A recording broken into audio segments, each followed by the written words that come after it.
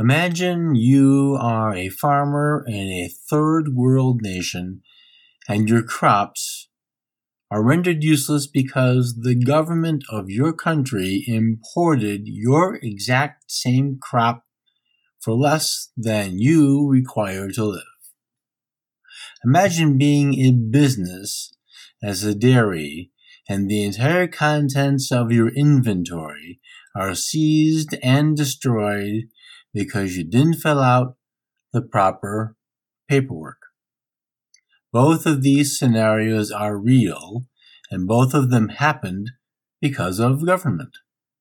One was due to multinational trade deals, and one because of regulations and the power of the state. The theme to fix both of these is food sovereignty and decentralized food. The Culinary Libertarian Podcast, episode 110. Welcome to the Culinary Libertarian Podcast, where the philosophy is free, but the food is on you.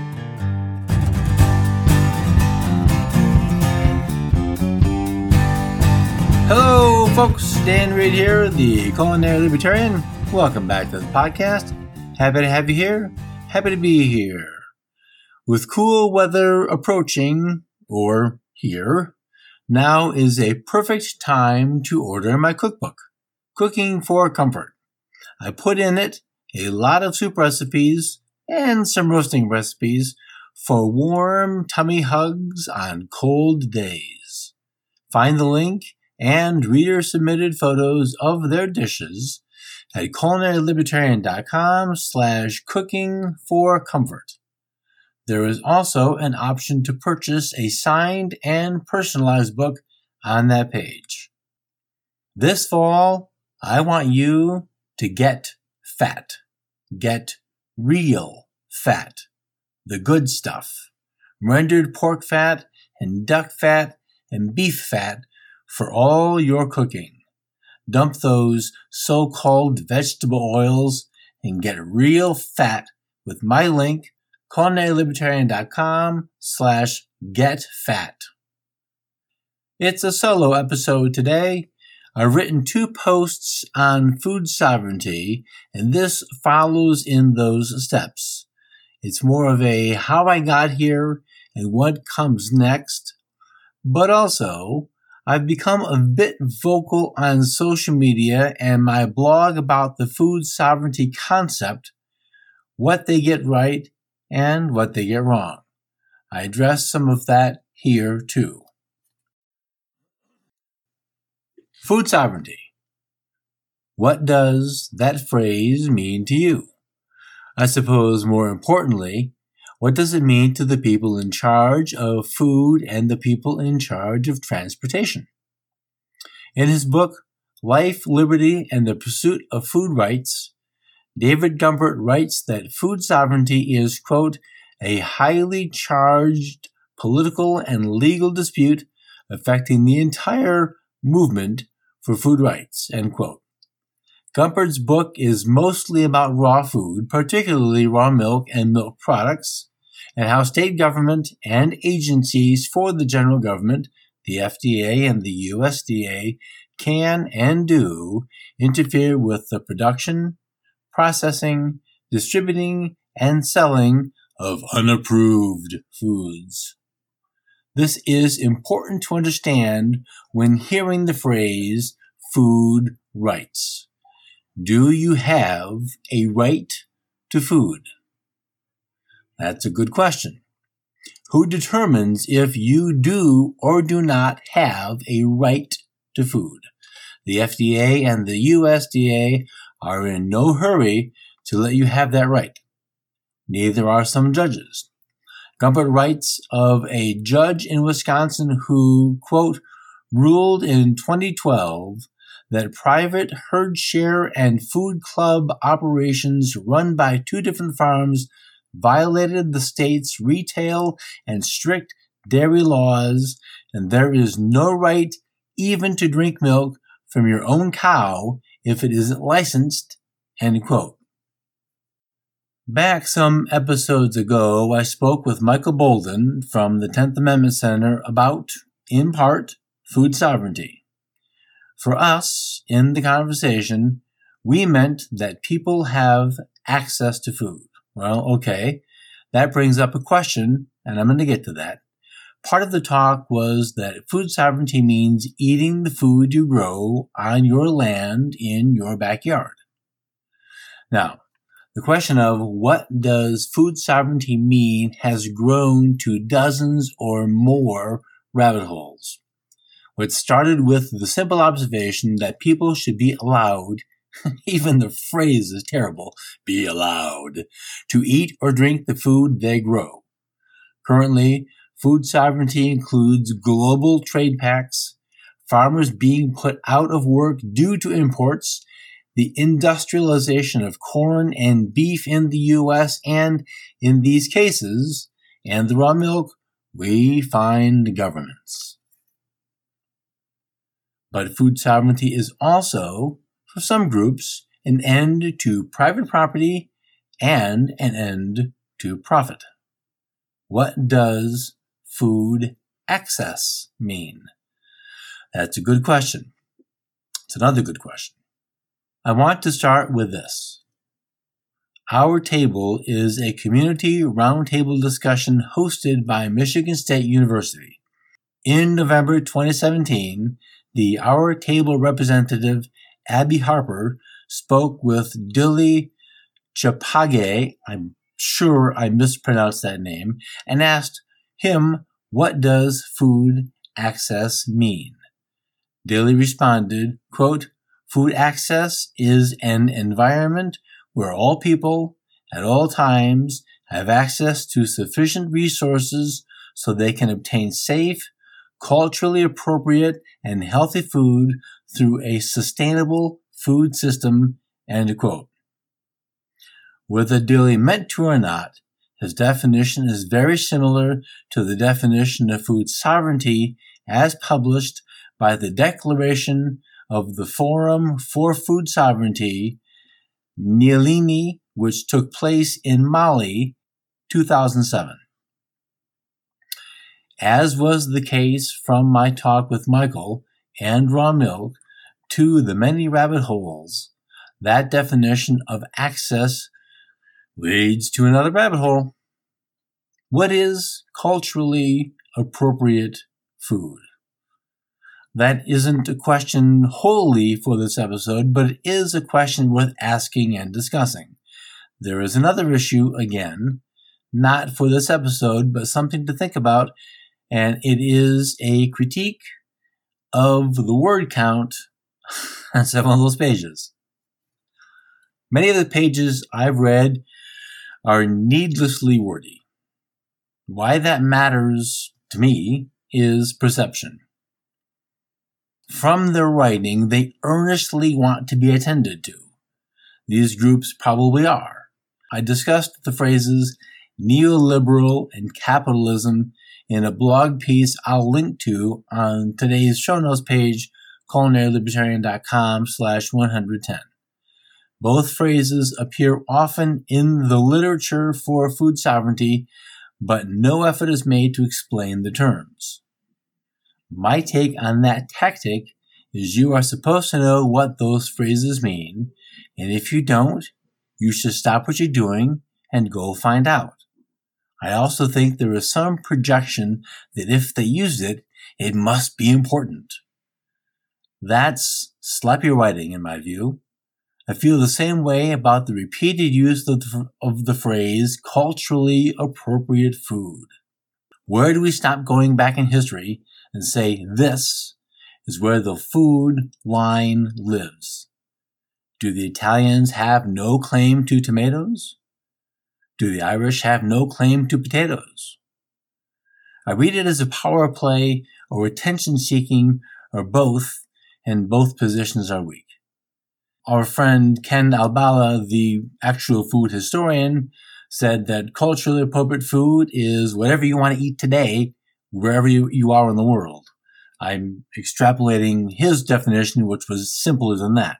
So I'm being verbose as I'm complaining about being verbose.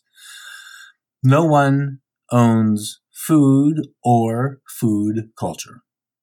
To suggest such is to overlook centuries of trade and travel. I want to pick up on a rabbit hole word I mentioned at the beginning of the show, and that is food rights. But before we go down that rabbit hole, let me tell you about my affiliate, Brodo. I've talked about making stocks for soups and sauces. Well-made stocks is a skill and, to be honest, a bit of a craft. It can be mastered with time. Brodo can cut that time down to a click on a web page. You can purchase chef-made stocks the way stocks are supposed to be made and get excellence every time. With winter approaching, soups are the go-to food. A beef soup simmering in the crock pot, ready and waiting for you, is a great thing. Make that great thing grand with stocks from Brodo. Chef Marco Canora, a James Beard award-winning chef, started Brodo at his New York City restaurant, Hearth. Now Marco makes those same stocks available to you. Pick from chicken bone broth, beef bone broth, hearty bone broth, a Marco signature broth, and seaweed mushroom broth, which is organic and vegan. Use my affiliate link, culinarylibertarian.com/broth. From that website, you can download the Brodo recipe PDF. Get warm and stay healthy with bone broth from Brodo. Brodo stocks are made the way I would make them, then they're frozen to keep in the freshness. Brodo stocks are shipped to you frozen so you get the best broth Brodo and Marco have to offer. Check the website to see how you can get free shipping on your order. Subscribe to the broth company that Bon Appetit, Grub Street, and Epicurious all rave about. Click culinarylibertarian.com/broth to start stocking up today. Now let's get back to the show. Food rights. What that means, of course, is your right to have food, or, here's that phrase again, to have access to food. The website rightofood.org has a post called The Right to Food, written by Jean Ziegler. Ziegler was the UN Human Rights Council president and gets very grand in his scope, taking the right to food as a legal right. Discussions about rights can be tricky business. The rabbit hole of positive and negative rights is not for this episode, but a primer seems appropriate. Negative rights require no labor from another to make that right happen. The right to free speech does not need anybody else for you to speak. Positive rights, the right to health care, or exercising that right, depends at least on the doctor to attend to the patient. So, negative rights can be exercised by all parties at all times without conflict. Positive rights cannot be. What is omitted in this food rights piece is how the food, which Ziegler explains is the right of everyone, is produced, meaning who plants the seeds, tends to the garden, harvests the crop, and ships the stuff.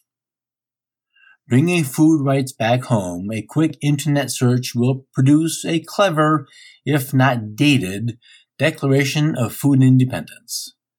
Gumpert includes a different version at the end of his book. The spirit of the Declaration is that voluntary interaction and exchange is not and ought not be the affairs of any government.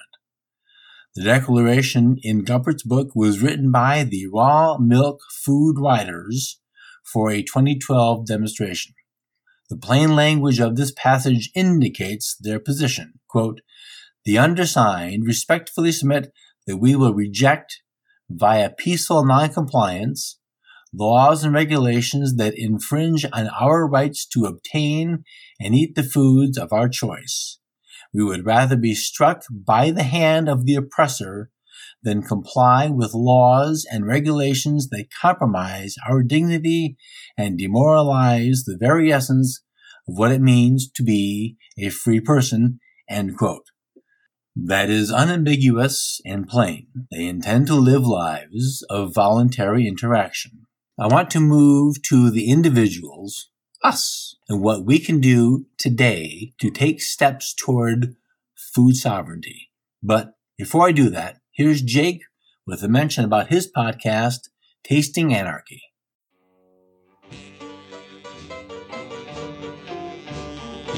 Hey everyone, Jake here, host of the Tasting Anarchy podcast. Join my co-host Mason and I each week as we explore the world of wine and alcohol through a Liberty lens. You can find us on all your major podcatchers, tastinganarchy.com, or Tasting Anarchy on Twitter. Tasting Anarchy, your wine and liberty podcast. Find out how much government is in your drink.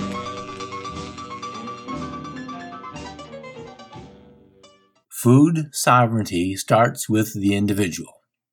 The individual is what the Raw Milk Freedom Riders were talking about. In food sovereignty, the main goal is to grow and consume your food, sell or barter your excess as you see fit, all without the overreaching, burdensome regulations of the overlords. It is such a simple idea, but so hard to practice. Thomas Jefferson said of liberty that it is best obtained by inches. Food sovereignty, too, is a slow process. To get where we want to be, free of the state, we may need to get their help. In Oregon, the Small Farm School teaches farmers how to farm better, how to transfer that farm to the next generation, or pass it to somebody else not of the bloodline.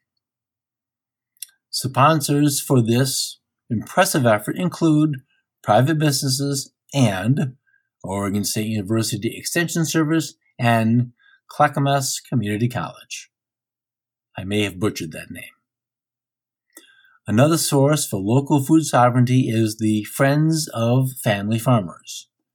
Their vision statement reads, quote, Friends of Family Farmers envisions an Oregon where the food system is dominated by thriving, socially and ecologically responsible family farms, end quote. Those are good starts. I know the University of Florida has an agricultural extension office, which is pretty impressive. When I lived in Florida, I used that resource often. I don't know, but there seems a good shot that most state universities have ag extension offices, and I happen to know that Michigan State University also does. There is a segue which works and, as it happens, is necessary to get out of the mainstream food system. Build a community. But Reed, I already live in one. Yeah. The hard part has probably already been done for you. Surely there is a butcher shop in your town that isn't part of the grocery store. Private fishmongers and weekend flea markets where cottage food vendors sell their wares are good steps toward developing a food sovereignty system and food sovereign community where you live. And just to remind you, the goal of food sovereignty on this show is to remove from our lives as much government as possible. The crossover between cottage food and food sovereignty is an important building block for community. Now, I want just a moment about what community is, and that's actually another episode coming up, but it's not just the town where you live. It can be your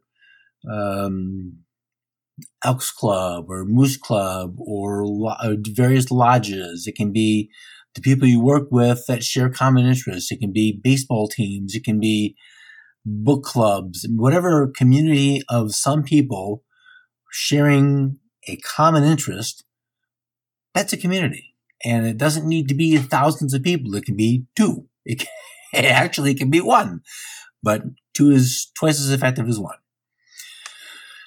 Farmers such as Joel Salatin of Polyface Farms has shown well how the small farm working with the community can succeed. It isn't easy. The government is not simply going to go away. Other ways families and individuals can work toward food sovereignty is with preserving and canning foods. Even if you have to buy your vegetables from the grocery store, putting them up in your pantry is your food security. Food security, another term that needs defining. Food security, as defined by the United Nations Committee on World Food Security, that term, quote, means that all people at all times have physical, social, and economic access to sufficient, safe, and nutritious food that meets their food preferences and dietary needs for an active and healthy life, end quote. Remember I said needlessly wordy? Food sovereignty, food access, and food security have an overlap. That seems to be a good thing. We can address all three of these things at the same time with the same actions.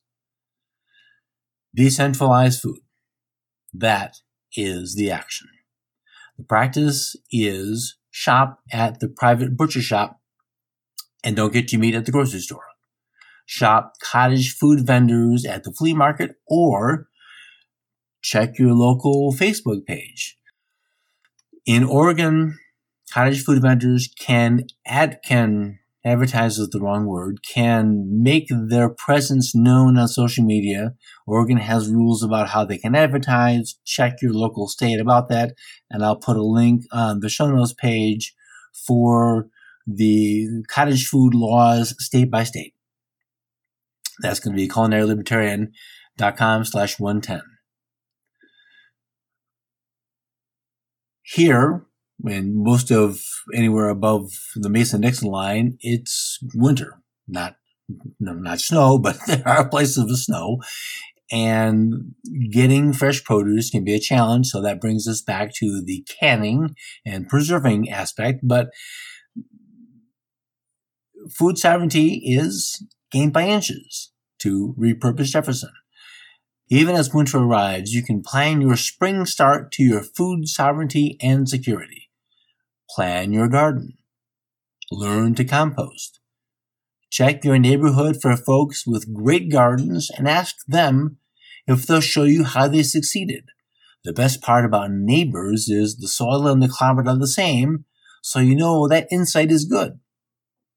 My plan with this episode is to give you some ideas on how to make yourself a little bit more independent when it comes to food and sourcing food. When the world was fine, talk about the old ways was met with scorn or at least a little bit of a giggle. Now there is a higher urgency to know how to can food and how to grow produce. It is never too late to learn and it is never too late to start. Plot your own garden space, shop for seeds. Just by the way, that's shop carefully because boy howdy, that's fun. And make good homemade hot chocolate.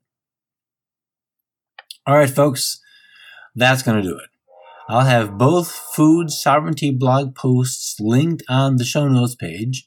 I'll also add that cottage food blog page I mentioned. If you are interested in starting a cottage food business in your state, you'll need to know what the state expects.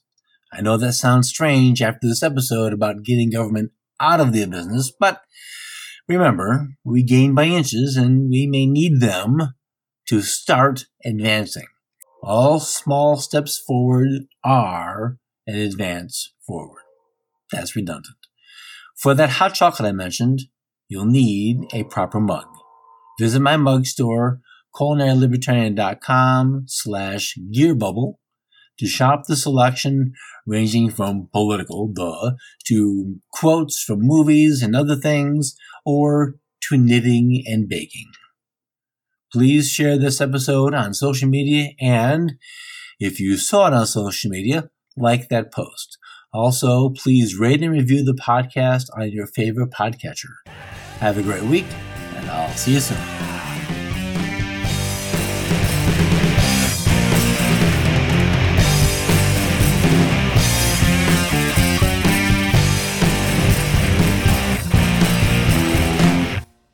music for the Culinary Libertarian podcast is provided by Matthew Bankert at mattbankert.com.